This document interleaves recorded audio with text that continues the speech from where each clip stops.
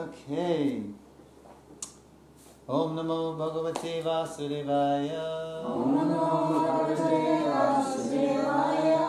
Om Namo Bhagavate Vasudevaya.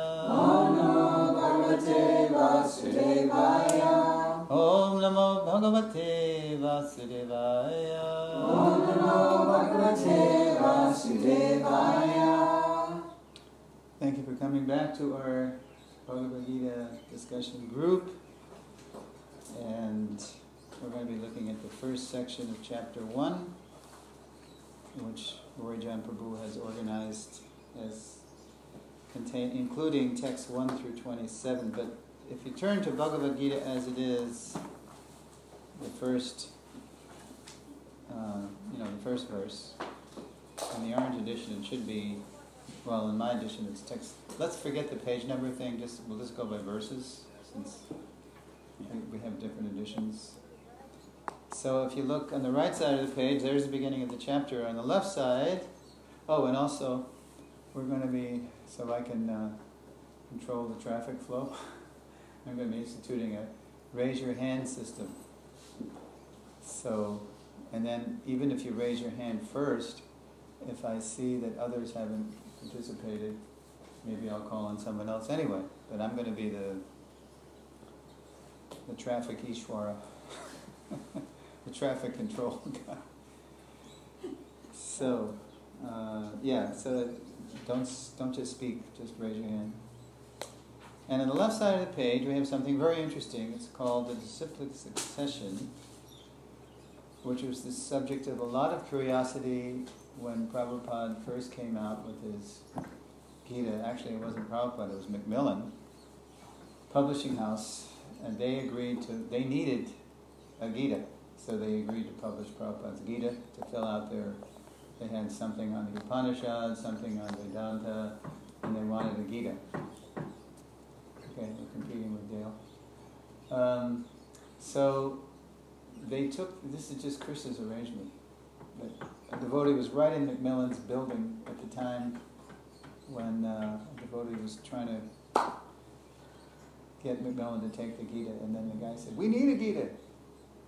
This is Krishna's arrangement. But they were so afraid it wouldn't sell much the way Prabhupada handed in this 1,000-page manuscript. It was mammoth. So they insisted that he cut it down to 1/3 the size. And even then, Macmillan goofed up. They could put the purports to wrong verses, but still enough of Prabhupada and Krishna's potency came through. In that early Macmillan edition, it was a purple paperback with a black Vishnu silhouette, which the BBT has reprinted as kind of a commemorative vintage edition since then. But anyway, so the devotees, they finally had a book. They had a Bhagavad Gita. Then there was, can you imagine, no books? 66, 67, most of 68, finally in the last couple of months of 68. Teachings of Lord Chaitanya came out, which was a compilation of Prabhupada's talks, lectures on Sri Chaitanya Charitamrita, actually. So it became like a summary study of CC, and then almost simultaneously, shortly thereafter, the Gita came out. So they had 2 books all of a sudden. So in the Gita, then the devotees turned to the pages, and then they saw this disciplic succession. And so they started, the only way to communicate with Swamiji, they were calling him Prabhupada, but with Prabhupada, in those days was write him a letter. That was the way Prabhupada launched, exploded, maintained, sustained the movement on these. There's almost 7,000 letters in the archives. It's quite a study in how you can manage like this. This is before email, fax, telex. It was just letters. And phone calls were, for the most part, prohibitive. They were expensive, long-distance calls in those days. So the devotees, so what is this disciplic succession? So Prabhupada had to answer their questions, and And one question they had was, how come Arjuna is not on the list here? Look, Krishna, Brahma, Narada, Vyas. Now if you go Krishna, that's Krishna, the origin. Then Brahma, this is the dawn of creation, right? Then Narada Muni, also way back in antiquity. But then from 3 to 4, you jump, eons to Vyasadeva. Vyasadeva is only 5,000 years ago, which is just a blink compared to eons. So Vyas was on the planet at the time of Krishna and Arjuna. So then one devotee said, so where's Arjuna in the list? He's our hero in Bhagavad Gita. So where is he? And Prabhupada said, yes, Arjuna heard Krishna directly sing Bhagavad Gita, but we're in the line of Lord Chaitanya. So Lord Chaitanya, who was also an avatar of Krishna, was always preaching Bhagavad Gita. So Krishna said, surrender unto me. Lord Chaitanya said, surrender unto Krishna, because Lord Chaitanya is Krishna in the mood of devotee. So it's the same thing. And Prabhupada gave the example of if you have a big, wide oak tree, a big spreading oak with many branches, and then you go to this side of the tree and you pluck a leaf, and you examine it, and then you pluck a leaf from another branch way on the other side, and you examine the characteristics. Prabhupada used the word taste. You'll see the taste is the same. And so, and then Prabhupada quoted an axiom for mathematics. Things equal to the same thing are equal to each other. So if Arjuna is surrendered to Krishna and Lord Chaitanya is preaching surrender to Krishna, it's the same thing. So don't get hung up. And then Prabhupada said, to be in the disciplic succession does not mean one has to be a disciple of a particular guru. It's not all about who you're taking initiation from. It's, he said, to follow the disciplic succession means to follow the disciplic conclusion. So that's what it really means to be in the disciplic succession. Because look, Krishna, Brahmana, you can't list everybody who's ever been initiated and everybody who's been instructed in a little list on a page. So what this list is, according to Srila Bhaktisiddhanta Saraswati Thakur, he calls this the Bhagavat Parampara. Bhagavat means people who are following the instructions of the Bhagavatam. So it's a line of prominent shiksha guru, instructors. And then you get all the way down to number 30, and Bhaktisiddhanta compiled this, and so he's number 31. And then Prabhupada, by the time he published this book, Lord Chaitanya had revealed to him, because when Prabhupada came to America in 1965, the last thing from his mind was starting some new disciplic success, some new thing, some new institution. He just wanted to revive what his spiritual master had started, the Gaudiya mission, the Gaudiya Mat. And he wrote all those letters to his godbrothers, but nobody helped him. There was still too much bad blood from what happened in the 1930s. They were fighting over who owns the assets of the institution. And so that same spirit of fighting and non-cooperation hadn't gone away by the 60s. They didn't help him. So Prabhupada was forced. Lord Chaitanya revealed to him late 65 when he came, early 66, for 10 months. Prabhupada was on his own, living like a vagabond. Prabhupada said I was living like a vagrant, a vagabond in the Bowery and different places, different people's apartments, in Dr. Mishra's ashram. So Lord Chaitanya revealed to Prabhupada in those 10 months that he would have to start a new branch of the sampradaya. It's not a new sampradaya, it's the Gaudiya. This list, technically speaking, it's the Brahma, Madhva, Gaudiya sampradaya. Because Brahma is the original guru of our sampradaya. Before Krishna, if you take guru to mean a medium between us and Krishna. And then way down, a number, so it says that says Madhava. 5. No, but that's... Oh, Madhva, you're right. Okay, so that's also a big leap from Vyasa, because Vyasa is 5,000 years before, and Madhva is only like, 1100s, 1200s. It's like 4,000 years later.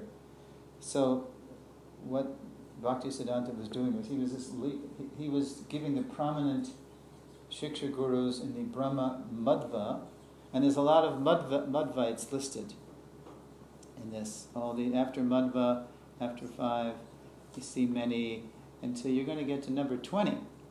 Madhavendra Puri. That's the dawn of the Gaudiya, because Madhavendra Puri, he was in the line of Madhvas, but then he was the first to introduce Madhurya Rasa, the mood of that you can have God as your conjugal lover. Because if you go to Udupi, where the Madhvites are based in South India, they can't relate to conjugal love. There's nothing about gopis. There's Krishna and Arjuna, and they go as high as Sakya Ras, friendship. But Madhavendra Puri, he introduced Madhurya, and then Ishvara Puri was his disciple, and then Lord Chaitanya chose to take initiation from him. So everybody after, starting with Madhavendra Puri, all the way down to Prabhupada, then we're in the Gaudiya line of that Brahma Madhva, Gaudiya aspect. The Sampradaya, once Lord Chaitanya comes in, it takes a very intimate, esoteric turn.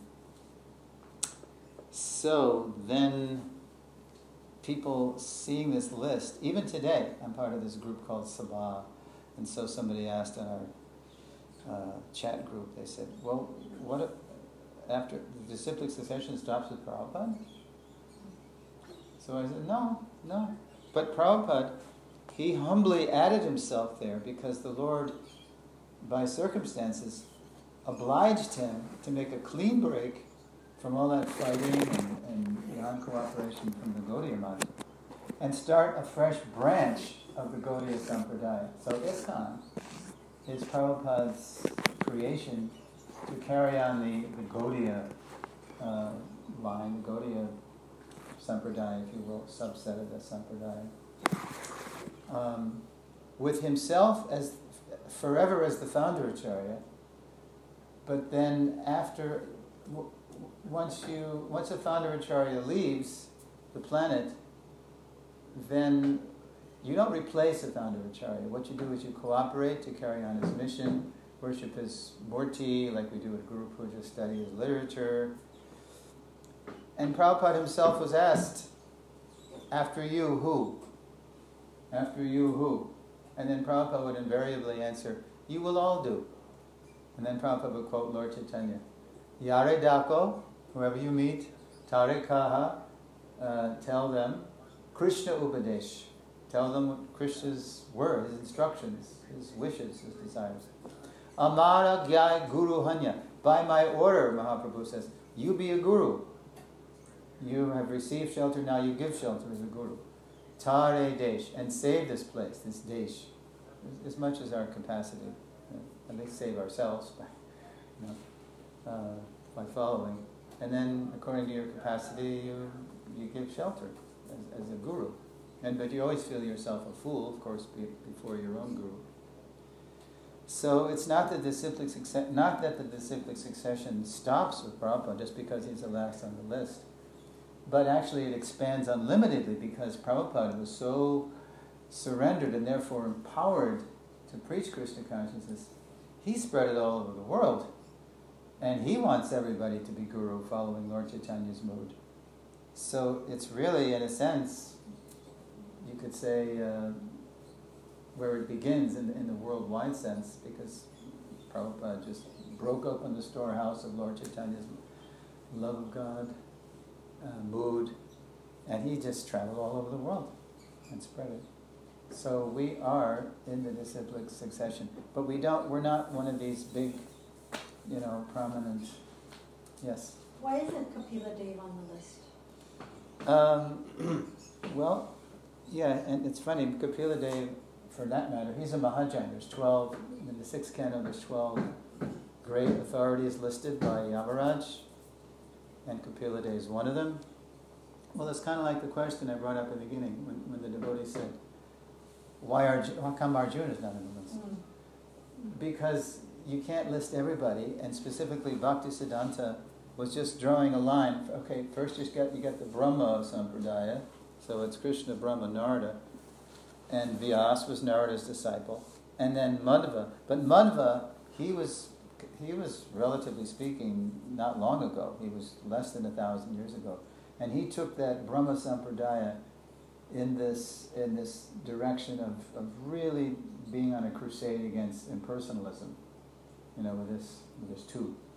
So after Madhva, you get all these famous Madhvite gurus, all the way up to 20, where it's Madhavendra Puri, and then again he was great too, but he starts I don't know if it's so much preaching conjugal, but he was in that mood.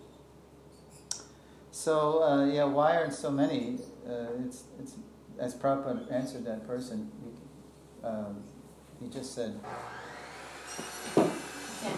you can't list everybody. But actually, he didn't even say that. He just said, yes, Arjuna accepted Krishna as the Supreme Personality of Godhead, as we'll hear in the 10th chapter, text 12 and 13. And Lord Chaitanya accepted. So he immediately, Prabhupada was going from Krishna and Arjuna right over to Gaudiya, the Gaudiya folks that he was in. He was in that Gaudiya line. And he was saying, look, things equal to the same thing are equal to each other. We're all surrendering to Krishna. That's what Lord Chaitanya preached. Did you have a question? I thought I'd ask you is, I'd heard somewhere, I didn't remember listening to say it or something, wasn't Madhva actually, didn't Vyas appear to him or something like that? Yeah. He was actually a disciple of Vyas, because Vyas is an incarnation of the Lord, so he can appear at any time. Yeah, no, but not, you see, this is a shiksha line.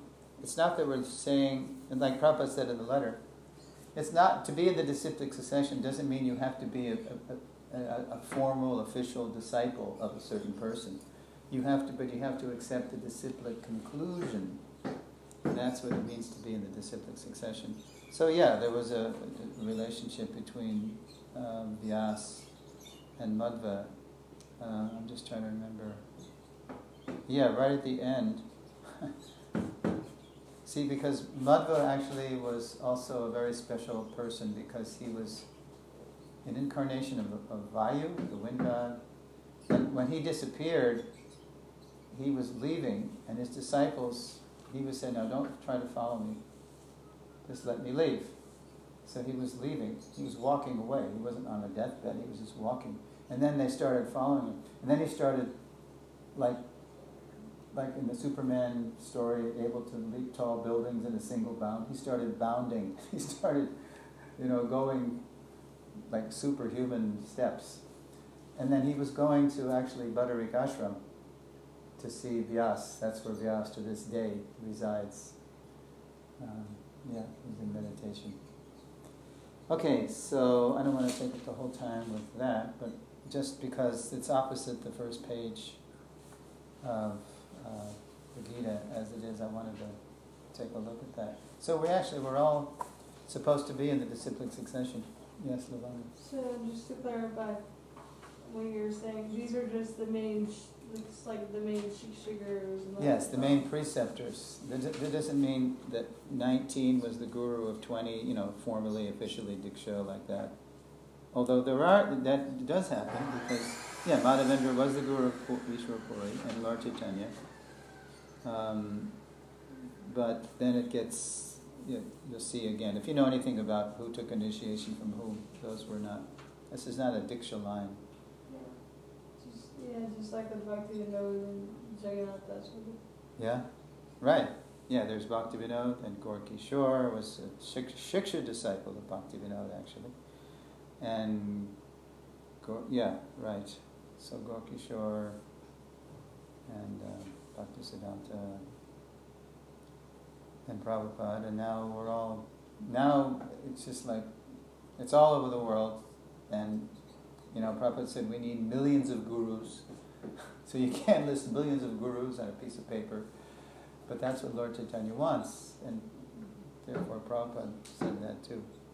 And as long as we're teaching the same message, even though the details of how we introduce it according to time, place, and circumstances will differ. If the essence of the message is the same, then it's the same disciplic succession. Brahma, Madhva, Gaudiya. Gaudiya means coming from Lord Chaitanya's line, because he appeared in Bengal. Gaudiya is a name for Bengal. Huh? Gaudiya is a name for Bengal. Gaudiya This is in. It's a little tricky there.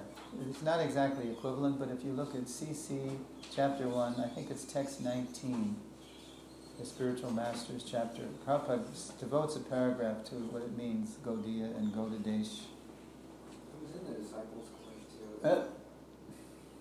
Raise your hand. You going to raise your hand? No, I wasn't. What? I wasn't raising my hand. Okay. Okay, let's get to it. I just want to, together, for the sake of the power of mantra, group mantra, I wanted to recite text 1 through 27, which was the homework, to read text through 127, verse and purport, and then we'll go from there. So, should we do both Sanskrit and English? Is that too much? We're reading all 27 verses. Yeah, that might be too much, huh? Yeah. Then why don't we just do the English? Okay. All right. Because we're all native English speakers. Okay, Dhritarashtra said, O Sanjaya, after my sons and the sons of Pandu assembled in the place of pilgrimage at Kurukshetra, desiring to fight, what did they do? Sanjaya said, O king, after looking over the army arranged in military formation by the sons of Pandu, King Duryodhana went to his teacher and spoke the following words. O my teacher, behold the great army of the sons of Pandu, so expertly arranged by your intelligent disciple, the son of Drupada. To mark the verses, I'll just say text 4. Here in this army are many heroic bowmen, equal in fighting to Bhima and Arjuna, great fighters like Yudham, Virat, and Drupada. My God, there's a misprint in my book. It doesn't say fighters, it It says... does it twice in 35 and 36. Oh, it's just a little light out. It is fighters, but it's part of the letter is missing. What did you say? For mine it has an M with a dot above it instead of the Is that, F5. that's what okay, yeah, and you're it right. does it again in another verse, Okay. in the verse 7. Okay, text 5. There are also great, heroic, powerful fighters like Dristiketu, Chekitana, Kasiraja, Purujit, Kunti Bhoja, and Shaivya. 7. But for your information, O best of the Brahmanas, let me tell you about the captains who are especially qualified to lead my military force. 8. There are personalities like you, Bhishma, Karna, Kripa, Ashvatthama, Vikarna, and the son of Somadatta, called Bhurishvava, who are always victorious in battle. 9. There are many other heroes who are prepared to lay down their lives for my sake. All of them are well equipped with different kinds of weapons, and all are experienced in military science. 10. Our strength is immeasurable, and we are perfectly protected by grandfather Bhishma, whereas the strength of the Pandavas, carefully protected by Bhima, is limited. 11. All of you must now give full support to grandfather Bhishma as you stand at your respective strategic points of entrance into the phalanx of the army. 12. Then Bhishma, the great valiant grandsire of the Kuru dynasty, the grandfather of the fighters, blew his conch shell very loudly, making a sound like the roar of a lion, giving Duryodhana joy. 13. After that, the conch shells, drums, bugles, trumpets, and horns were all suddenly sounded, and the combined sound was tumultuous. 14. On the other side, both Lord Krishna and Arjuna, stationed on a great chariot drawn by white horses, sounded their transcendental conch shells. 15. Lord Krishna blew his conch shell, called Panchajanya. Arjuna blew his, the Devadatta, and Bhima, the voracious eater and performer of Herculean tasks, blew his terrific conch shell, called Amra. For these, can we stop it and ask questions? Can you? We're just gonna Just to go through for Yeah, now? just Okay. then I think that's the next thing I'm gonna. Yeah. Okay. Sure. So let's just finish the up to 27, 16 through 18. King Yudhisthira, the son of Kunti, blew his conch shell, the Ananta Vijay, and the Kula and Sahadev blew the Sughosha and Manipushpaka. That great archer, the king of Kashi, the great fighter, Shikandi, Drishtadyumna, Virata, the unconquerable Satyaki, Drupada, the sons of Draupadi, and others, O king, such as the mighty arm, son of Subhadra, all blew their respective conch shells. 19. The blowing of these different conch shells became uproarious, vibrating both in the sky and on the earth. It shattered the hearts of the sons of Dhritarashtra. 20. At that time, Arjuna, the son of Pandu, seated in the chariot bearing the flag marked with Hanuman, took up his bow and prepared to shoot his arrows.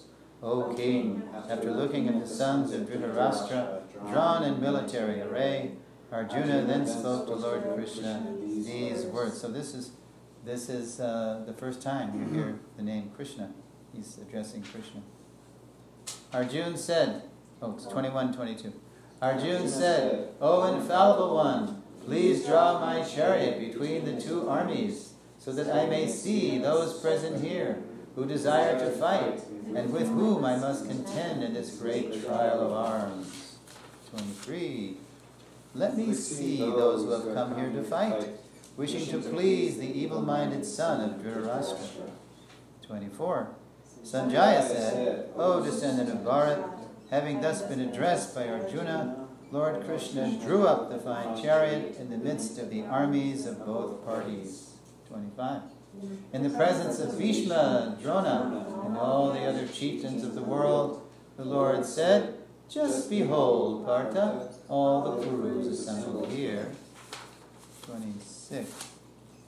There Arjuna could see within the midst of the armies of both parties his fathers, grandfathers, teachers, maternal uncles, brothers, sons, grandsons, friends, and also his fathers-in-law and well-wishers. 27, and this is the last verse.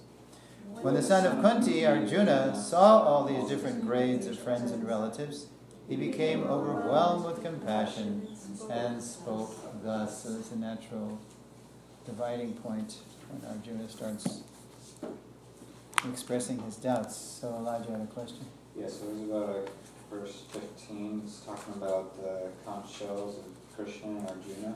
And everyone else has conch shells with names and things. Is that to be understood the names mean something symbolic, what Data means?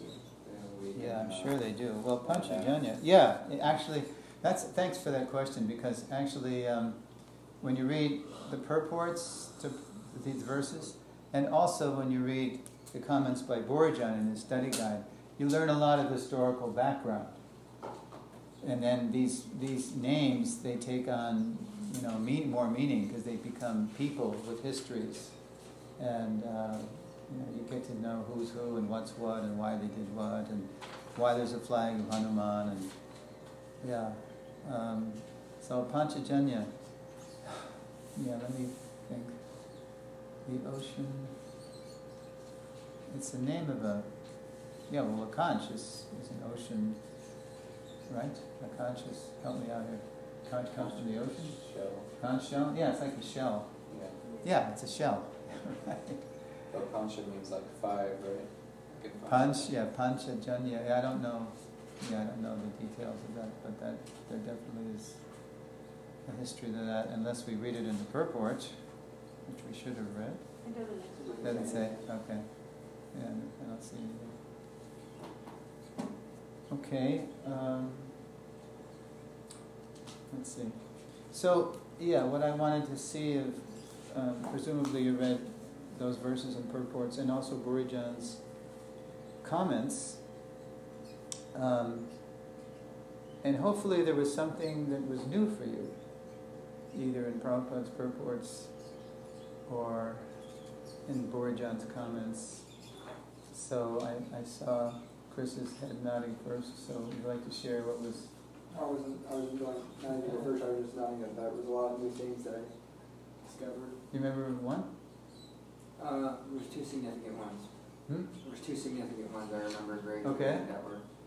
One was I thought that, just talking about Duryodhana's like cunning, the way he was cunning, the way he worded things was so cunning, that the reason he was speaking was to, he was speaking in such a way to like convince Dronacharya, because Dronacharya was having a conflict as to what side to fight on. He actually had trained The Pandavas. He had trained the Pandavas, and he had trained the certain person who was meant to kill him, and that's why he said Draupadi was his disciple. So he was kind of being like, it was kind of a sarcastic look at Draupadi. Drupad. Yeah, look And at not Draupadi. Draupadi Draupadi is the wife. Look how Drupad arranged these.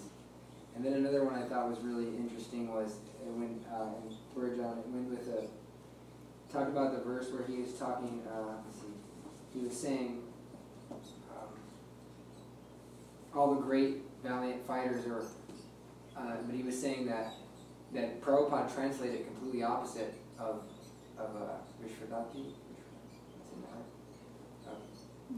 Oh, Vishwanath Chakravarti Thakur. Yeah, he translated it completely different because that word can mean two things. Yes. So by Duryodhana using that word, It's ambiguous. he was both speaking. Yeah. He was speaking in double meaning. So it was just like how cunning he was in the way he was trying to win. And it also talked about how the conch shells were so how when Bhima blew his conch, he was symbolizing that there was kind of no hope.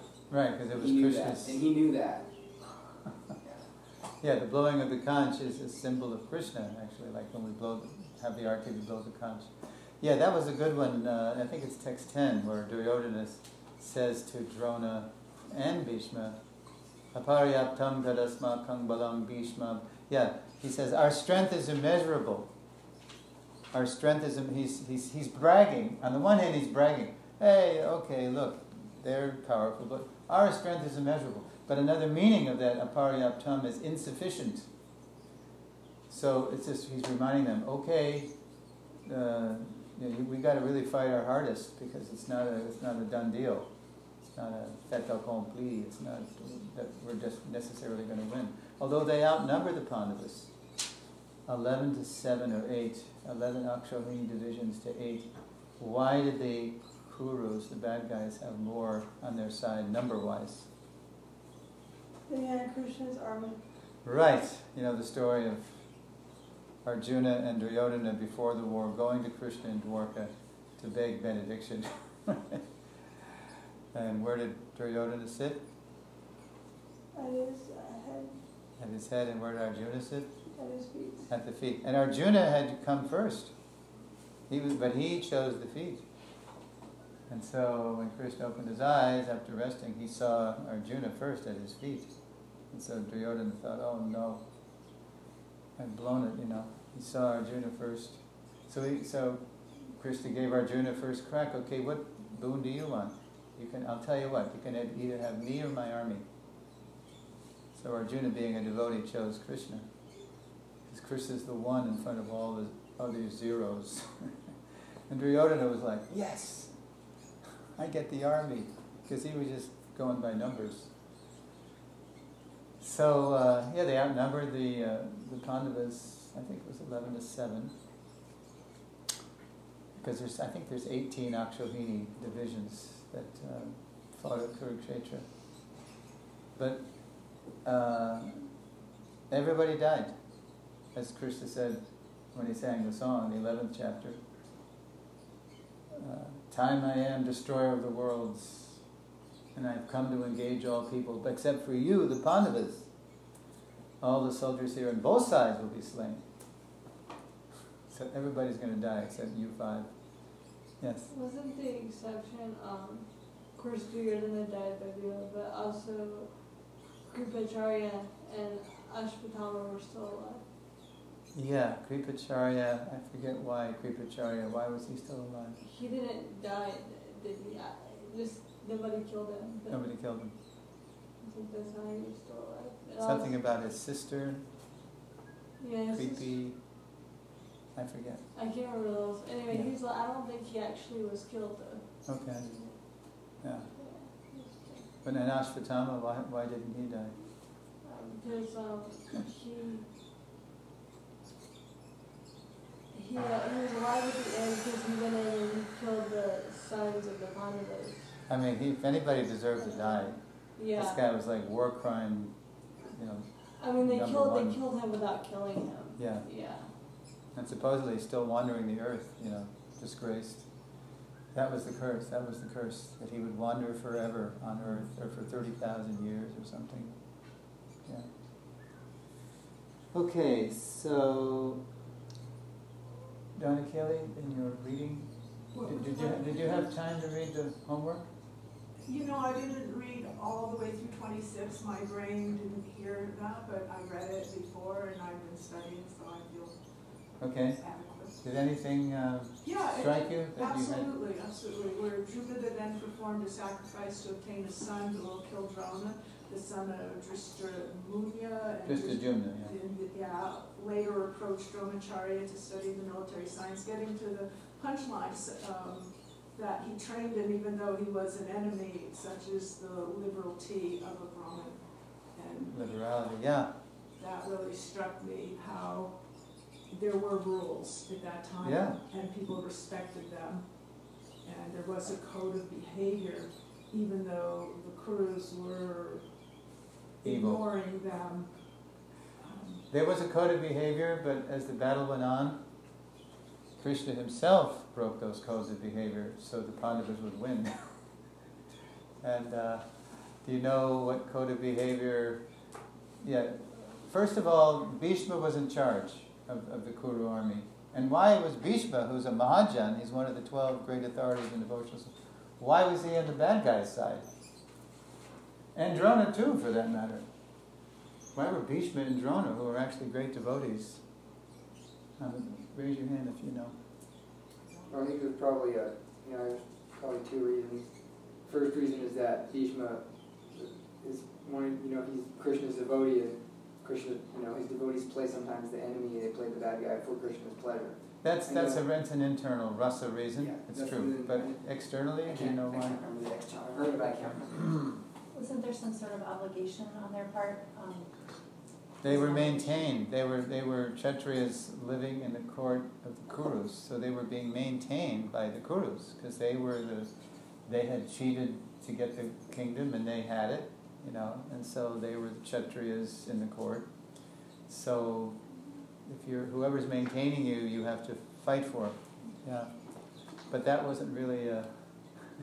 Later on, Krishna made a comment about that. But anyway, it was Krishna's arrangement. So let me just tell you a little pastime. So at first, Bhishma, he was right through day 9, or it was 18 days, the battle.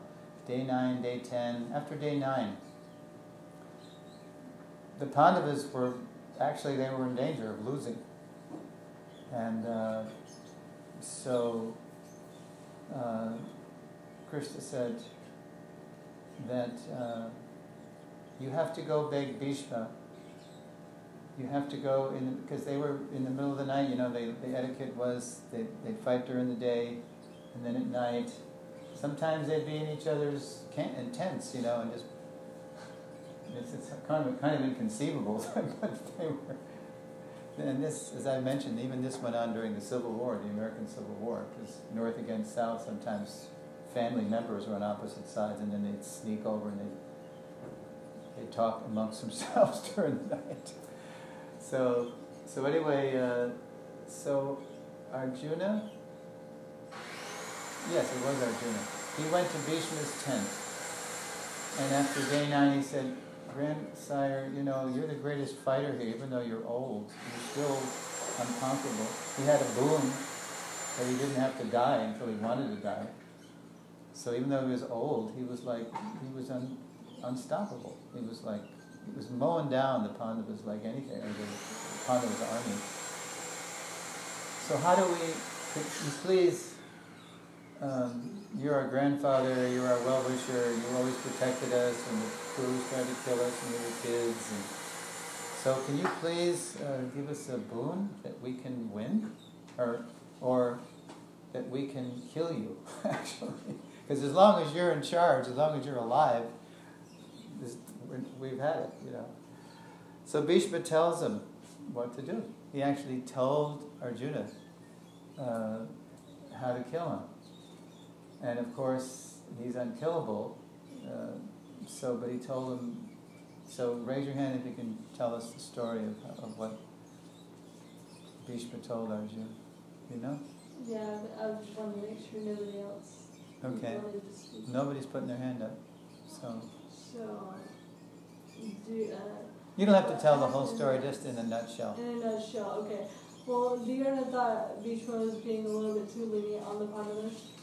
So, he went to Bhishma about it, and Bhishma got insulted because he's a Kshatriya. So Bhishma said, tomorrow... Well, that's a little bit different. That's the 5 arrows. Yes, the 5 arrows. Oh, no, there's another story. Yeah. Yeah, okay, now I know what you're talking about. Okay, Yeah. It was, when... Actually, it kind of goes back when... Yeah, it goes far back. Bhishma basically kidnaps these 3 Kshatriya women, princesses, in Swayambara for his, for the crews, kings, so that they could have wives. And one of these women had already given her heart to another man. Right. And so Bhishma told her, well, you can go back. But the other man was like very proud, Kshatriya, like, I was defeated by Bhishma, I'm not going to take his remnants. And he wouldn't accept her. And so she... because she'd been touched by Bhishma too. Yeah, she'd been touched, yes. And he didn't want her back. And she was very insulted because she was like in love with him. So, long story short, there's another thing that happened with the whole battle of Bhishma and his group over this. But basically, she ends up going to the forest and then she goes to Bhishma. You must take me. Nobody. Yeah. She goes. I was trying to cut it short, but she does go back to Bhishma and say, "Now you must take me." And Bhishma refuses because he's taken a vow that he's not going to get married. Right. And so, she ends up going to his guru, and his guru tells Bhishma that you have to marry her, and then they get a fight. And his guru then comes and tells her, "Oh, I'm sorry, I can't defeat Bhishma," after they fight for like 20-something days. And so she goes to the forest to do austerities to get a body that can kill Bhishma in her next life. And so, in her next life, she's born as, what's his name? Satyaki. Satyaki. And so Satyaki is fighting on the side of the Pandavas. So this brings us up to, when Arjuna approaches Bhishma and said, how can we kill you? Yeah. And Bhishma said, okay, here's what you do. You put Satyaki in front of your chariot, because I know that Satyaki was a woman just very recently, and I will never kill a woman. In fact, one version, I think Vedanta Maharaj didn't agree with this, but one version of the Mahabharata said that Satyaki actually was born first of all as a woman, and then had a sex change, basically. And then had a sex change, became a trans, and then became Satyaki. And then so Bhishma knew this and said, look, I can't, that person was a woman, so I'm not going to. So just put Satyaki in his chariot in front of you, and so I will never shoot arrows at him because he was a woman.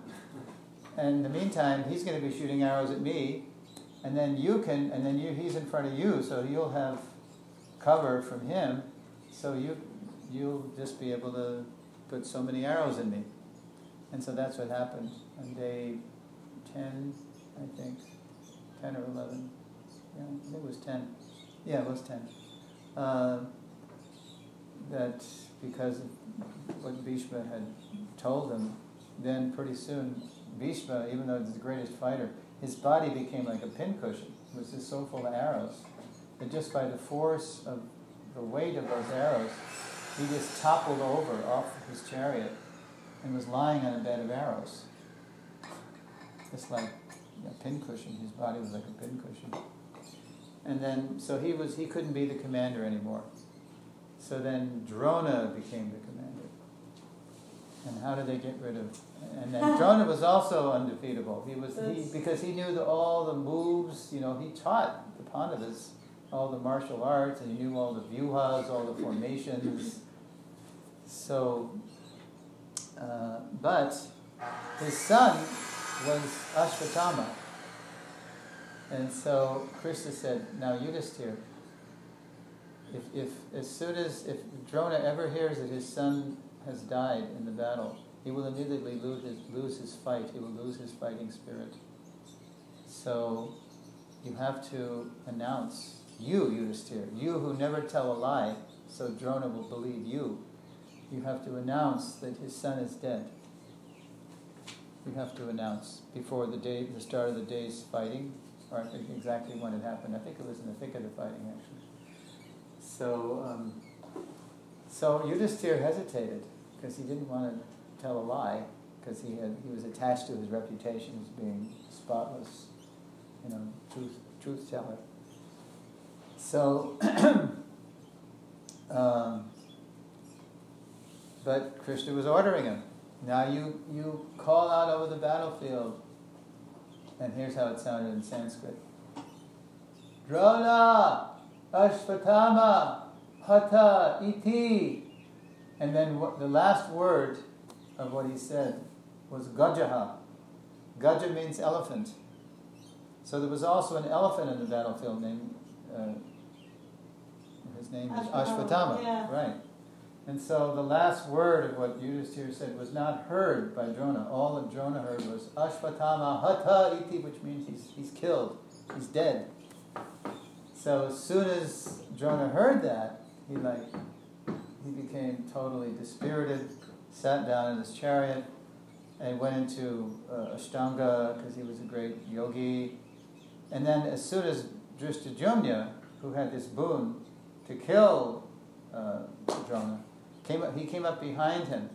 He saw that Drona was, depressed and breaking Kshatriya code. Anyway, because Kshatriya code is whoever you face to kill, you have to be on an equal footing. It has to be fair. It's part of Kshatriya dharma. But Drishtadyumna, the son of Drupad, he came around back of Drona's chariot and just took his sword and went and cut off his head. But by the time that swing happened, Drona was gone. He'd already left out the top of his head, because the mystic yogis leave out the Brahmarandra, the head chakra, this cerebral chakra. So when you know through the purports and through the Mahabharata these details, it really becomes juicy. Hearing about all these personalities, like. Duryodhana mentioned Vikarna. Before the war, the Pandavas announced. They called across the battlefield. It's almost like today, the Republicans and the Democrats. So, can you imagine? Anyway, it's the Pandavas announced. Now, if you don't want to fight for the evil Duryodhana, any of you 100 sons of Draupadi, if you want to be on we would say the right side of history, right? If you want to be righteous, we welcome you before the battle begins to come over to our side. Only one Kuru came, and that was Vikarna. Because when Vikarna was in that assembly where Draupadi was disrobed, they were insulting her, he was the only Kuru who objected. He said, this is not right. So Duryodhana just dismissed him as being, an enemy of the people. So Vikarna came over. So Vikarna, he died in the battle. And when Vikarna died, Bhima, who was like the most ferocious person in the whole battlefield, he cried when he saw Vikarna die, because Vikarna was the only Kuru who came over. Yeah, Bhima was so... When Dushashan Because when Dushashan, he was the one pulling Draupadi's sari, trying to disrobe her. So when Bhima saw this and he was being restrained by Yudhisthira, no, we can't stop him. We lost, and she now, our wife Draupadi is now, their property. He can do what he wants. So Bhima made a vow right on the spot to Draupadi. He said, I'm going to kill this guy, and I'm going to drink his blood. I'm going to cut out his heart, drink his blood, and then you can wash your hair with the blood. So that happened on the battlefield. Okay. Wow. There's a lot there. Anybody else? Yes. I want to mention, you were talking about the level playing field, go to honor one's Kshatriyas, and this 20th verse of the book here, it talks about how Prabhupada criticized the war in the 1960s, and then it was probably Vietnam, because it was like drafting students, forcing them to battle, they weren't consenting to being on the side of righteousness, they probably disagreed, shooting innocent people from helicopters with machine guns and stuff like that. Well, that was the least of it. Yeah. You know what happened in My Lai? I was one of those protesters. I went to Canada. So, that's a little... no war these days, in case you're wondering, is dharmic. The last dharmic war was Kurukshetra.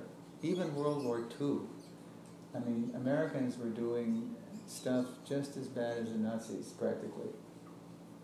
Really, I mean, it's hard to say that, but I mean, there's no codes, there's no, they don't fight them in a war field. I mean, at least this was fought in a war field. They didn't fight it in Delhi, Hastinapur. They didn't fight it where innocent people were. But now the wars are just, they're all fought guerrilla style. Because the people, a lot of the times, elect these leaders, so they have to share in the karma. Plus, they're all doing crazy sinful activities, so everybody's implicated. Okay, did anybody else have something they noticed, that they learned something from their homework reading? Did you read? I did. Okay. I guess for me in general it was, because the last time I read this, it was very overwhelming hearing all these names, and I was just very confused, and I was just reading it to read it, but I didn't understand one word of the whole chapter probably. And now it was a lot easier for me to follow the narrative and understand, so I thought that was almost enjoyable to hear the story. Almost enjoyable. Yeah, well it was enjoyable, but it was a little bit gruesome. But one of the things I found interesting was it says that the Kshatriyas sometimes, they fight for the sake of fighting, they're not always concerned with which side they're on. And I thought that was very good. Yeah, you know why they do that? Borijan mentions this in one of his comments. Because they know, because that's their dharma, is to fight. I mean, that's, so they have to fight. And so, but they came from all over the world, and then they chose who to fight for. But why the ultimate thing for a Kshatriya is what? To die in the battlefield. Die with their boots on, as John Wayne would say. Not die in bed somewhere, but die in the battlefield. And then, because if you die in the battlefield, what's the reward? Krishna mentions this in the second chapter. Heavenly attainment. Attainment of the heavenly realms. Yes. O Partha, happy are the Kshatriyas to whom such fighting opportunities come unsought, opening for them the doors of the heavenly planets. You go to heaven, you can enjoy. That's just karma kanda stuff. That's just, at that point Krishna was appealing to Arjuna in a material way, because Arjuna was arguing in a material way. They just want to exercise their fighting spirit, and if they get killed, okay, so going as far as unless they got killed, unless they were killed by running away, unless they got killed, like we say, shot in the back, and like what's going on these days, with these racist things. Yeah. Yes. Another question. sorry, it's been like in my mind since I read it. So like Krishna says that I've come to destroy all people in this battle except for Gita Pandavas. And I think about, wasn't that like all the Kshatriyas of the world were like there with at the Battle of Kurukshetra? So wouldn't that, after all the Kshatriyas are gone, it says that, the world is going to, pollution of women's going to happen. And that's the next, very good. So that's what's happened, isn't it? Well, no, but we'll discuss that next time, because this is Arjuna's reasons for fighting. And we're going to start with Borijan's comments to 27. I didn't quite get there, but if you look at 27, let's just look at them without reading. Look at text 27 and the reasons. This is where Borijan has chosen to identify the 5 reasons why Arjuna didn't want to fight. And they're very interesting. And 4 of them Arjuna mentions in this chapter. He's about to start mentioning them.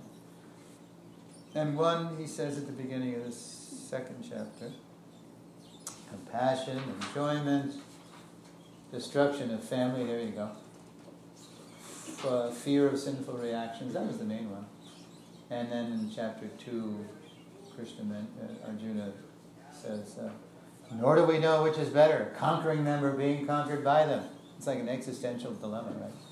The sons of Dhritarashtra, whom if we killed, we should not care to live, are now standing before us on this battlefield. Damned if I do, damned if I don't.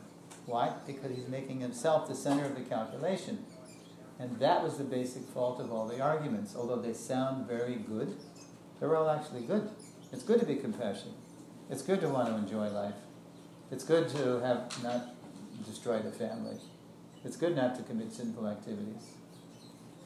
But his fundamental miscalculation was that he was making himself the center of the calculation. And that's why everything without Krishna consciousness ultimately is doomed. It's based on a miscalculation. Gonna go? Okay, so you had a last question? Well, I didn't get to ask my question, Oh, but sorry. I can, and maybe I can look it up, or maybe it's a part of the Mahabharata, but I was curious about some of the timelines where, the flag of Hanuman is involved, and then there was a comment about how Arjuna had been seeking celestial weapons, and I was just very curious, and then some of the weapons were from different demigods, and I was curious how that happened. Yeah, some of that is in Borijan and Prabhupada's comments, but what happened was when Krishna made a last bid for peace, we went to the Kuru assembly, and he said, look, just give the Pandavas 5 villages. We don't want a bloodbath here. We don't want to.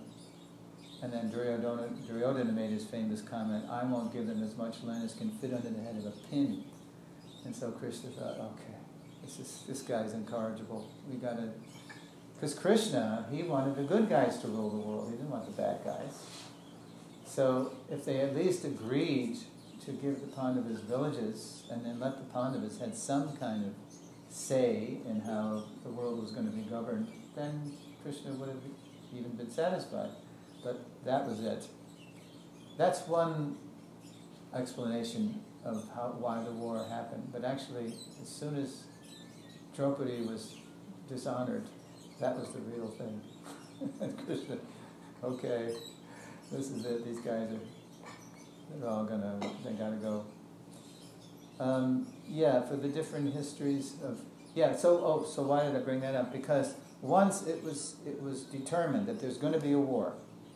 Okay, we're on a war track here. We're on a war path. Then both sides started to gather forces, and Arjuna, he was getting boons. He got a boon from Lord Shiva, celestial weapons, and then the flag marked with Hanuman. This was a boon, and Agni donated the chariot, the fire god. I'm not sure timelines, but so the Pandavas got these boons from demigods because they were godly people. And then Duryodhana, he just thought he had it made with Krishna's army. We got him outnumbered, overwhelming, deadly force. It's a done deal. And how long ago did Kurukshetra happen? 5,000 years ago. and you can still go there. Anybody been I there? don't know. Okay. It's about 2 hours north of Delhi, in Haryana, or is it in UP? No, it's in Rajasthan. I forget exactly. I think it's in Haryana. Yeah, little state in India. So you can go there. There's as Prabhupada says, they say Battle of Kurukshetra was a myth, to some story, but you can still go to, and he names the railroad line, and it's a Kurukshetra stop. You can get off the train, and you can go to the battlefield. And to this day, there's, I believe, it's part of the tour. You see how the whole earth is different. It's more reddish. It's like the blood is still there. Literally, the whole earth was stained red. And you can still go to the tree. I don't know if it's the actual tree, probably not, but it could be a descendant of the tree. There's a spot at Kurukshetra named Jyoti Sar. Jyoti, light, Sar, essence. So the essence of light. And that's the spot where Krishna stopped in the middle of the armies. Yeah, you see on the cover of Surrender Unto Me. No man's land, and in between the armies, armed to the teeth. And Krishna sang the Gita to Arjuna at Jyotisar. I've never been there either, but I'd love to go there someday. And years ago, we got some land there, and I think it just recently something started to develop. Prabhupada had a big plans for Kurukshetra to develop some big cultural complex. So there's the land, excuse me for not raising my hand. Right. Is the land designated? Is it empty? I don't know. I just saw something not long ago on Dandavats about what, because the devotees have had the land, but then they didn't do much. They could put something small there, just to, because, yeah. But it's not been developed. Not yet, but it's something's That's finally a happening. miracle right there. They finally got some, I think they got some backing. What's homework? Homework is part 2 of chapter 1, text 28 through 46, as it is, and surrender unto me. And please read it so you have something new to bring to the table. Bring your questions, bring your appreciations. 27 to 46? 28 Or 28? to 46. It's Arjuna's, it's why he doesn't want to fight. I'll put everything 28, 48, 46. I'll put everything away. Okay, thank you. I'm 42, yeah. Okay, thanks for coming. Thank you, very nice. Very Srila Prabhupada.